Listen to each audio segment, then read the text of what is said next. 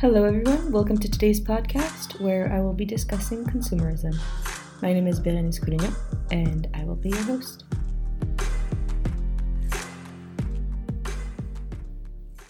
Let us begin by discussing what consumerism is. The Cambridge English Dictionary provides us with the following definition: the situation in which too much attention is given to buying and owning things. From this definition, we can understand that consumerism emerges from a materialistic desire to purchase goods beyond subsistence level. This materialistic desire pushes consumers to buy products for their own self-esteem and satisfaction. Now let us consider the origins of consumerism. Consumerism emerged from the capitalist system of our society. Capitalism has created the consumer. In his book Global Problem and the Culture of Capitalism, Richard Robbins states, quote, "Our consumption of goods obviously is a function of our culture. Only by producing and selling things and services does capitalism in its present form work. And the more that is produced and the more that is purchased, the more we have progress and prosperity," end quote. Joseph Schumpeter, a famous political economist of the 20th century, also said, quote, "The fundamental impulse that sets and keeps the capitalist engine in motion comes from the new consumers, the new goods, the new methods of production or transportation, the new markets, the new forms of industrial organization that capitalist enterprise creates," end quote.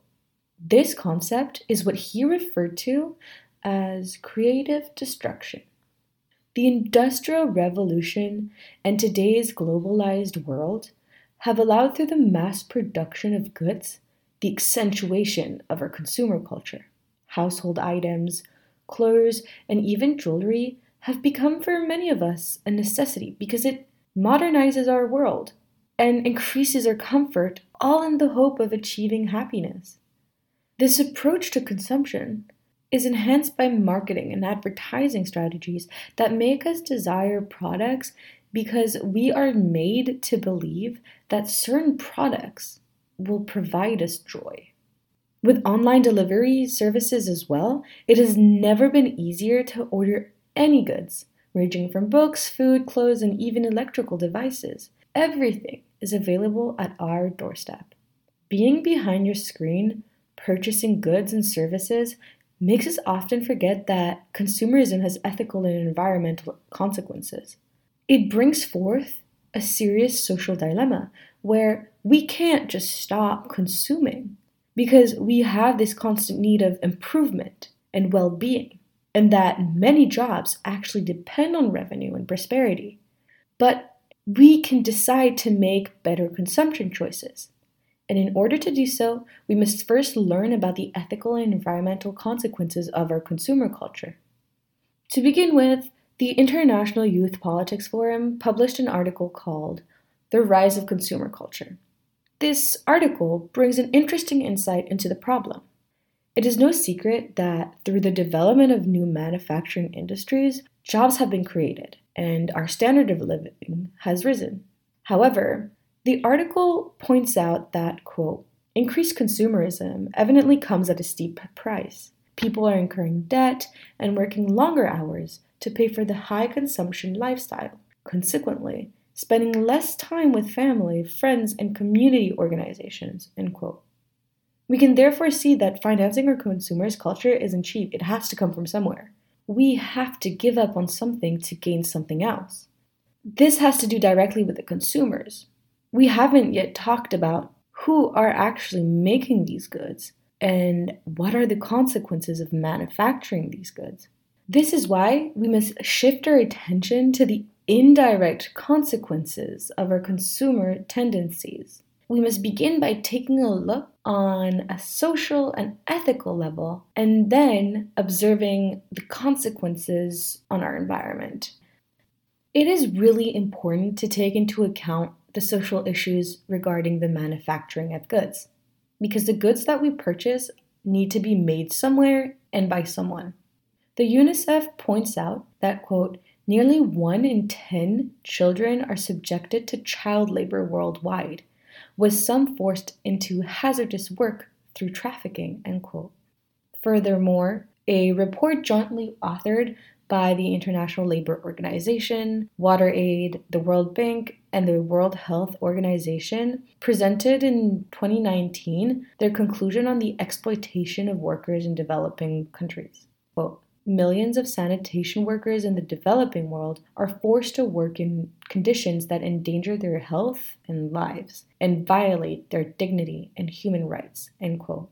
The exploitation of workers and their disastrous working conditions are facts that we might actually know already. But did we know that during these COVID times, as consumers spent less and lockdown diminished production and limited supply chains, the one who have suffered the most are these workers? In fact, Heinrich Voss, a professor in the Department of International Business at HEC Montréal, reports in the 2020 United Nations Conference on Trade and Development that, quote, the economic consequences of the pandemic and the TNC's response to it will probably increase the likelihood of modern slavery, end quote.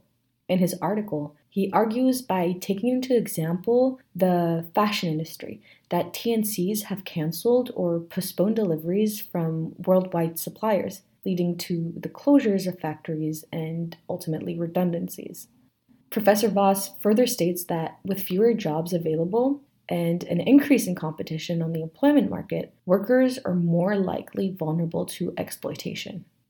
Knowing that these products that we are buying are produced in developing regions where there persist ethical and social issues, we are indirectly endorsing, to a certain extent, child labor and the exploitation of workers. There lies another cost in our consumer behavior, the degradation of our planet. The negative externalities caused by the production and the consumption of goods destroys the environment, day by day, hour by hour, minute by minute. To quote Richard Robbins once more, the production, processing, and consumption of commodities requires the extraction and use of natural resources. It requires the creation of factories and factory complexes whose operations creates toxic byproducts, while the use of commodities themselves creates pollutants and wastes, end quote. There's a considerable amount of data illustrating that our consumer patterns are putting the environment under an excessive amount of threat. The increase in population has led to an increase in demand for food. Since food requires energy and land to be produced, more resources need to be used to meet this rise in demand. However, one major concern regarding this matter is cattle farming, because as our demand for food increases, our demand for meat does too. Cattle farming has shown to be detrimental for the environment, as immense amounts of food and water need to be provided to the cattle for them to grow. Yet, this has disastrous indirect impact on the environment. And this is something that the Greenpeace organization states in one of its articles published. It exposes 7 reasons why meat is bad for the environment. The first and most pertinent one being deforestation and forest fires in areas such as the Amazon rainforest in order to clear space for cattle ranching and growing animal food. The other reasons why cattle farming is bad is based upon the one previously mentioned: disappearing wildlife, contribution to climate change, human rights abuses, and land grabbing. We also mustn't forget that excess food consumption not only has major environmental impacts, but also brings great health issues. The overconsumption of junk food and sugar products have led to a drastic increase in the number of type 2 diabetes, especially in the US. We also can't turn a blind eye on the food waste associated with the purchase of excess food. All of this waste ends up in the landfills. The Canadian government states that, quote, it degrades over time to form methane, a greenhouse gas 25 times more powerful than carbon dioxide. Reducing food loss and waste prevents the generation of methane and ensures that the energy, water, and land resources that go into growing our food are not wasted, end quote. As we are all aware of, there isn't just food ending up in landfills. According to the World Bank, 2.01 billion tons of municipal solid waste is estimated to be produced annually, with at least 33% of it considered to be disposed of in an unenvironmentally safe manner. The amount of waste could exceed 3.4 billion tons by 2050. This has major environmental implications for us and our future generations to come. With waste ending in landfills, problems such as toxins, leachate, and greenhouse gases pollute the soil, the groundwater, and contribute to global warming. Over the past decades, ethical consumerism has started to take shape. This can be defined as a consumerist behavior of taking into consideration ethical issues when purchasing goods and services. By being aware of the ethical issues that we indirectly contribute and involuntarily endorse, we can feel better about our consumerist practices. There are ways that consumers can engage and change their consumption patterns. For example, buying local or fair trade products, making sure there are FSC or Rainforest Alliance logos on the products that you buy. It's a means of ensuring yourself that goods were made by non-child labor and that it respects sustainable management of forests and land use.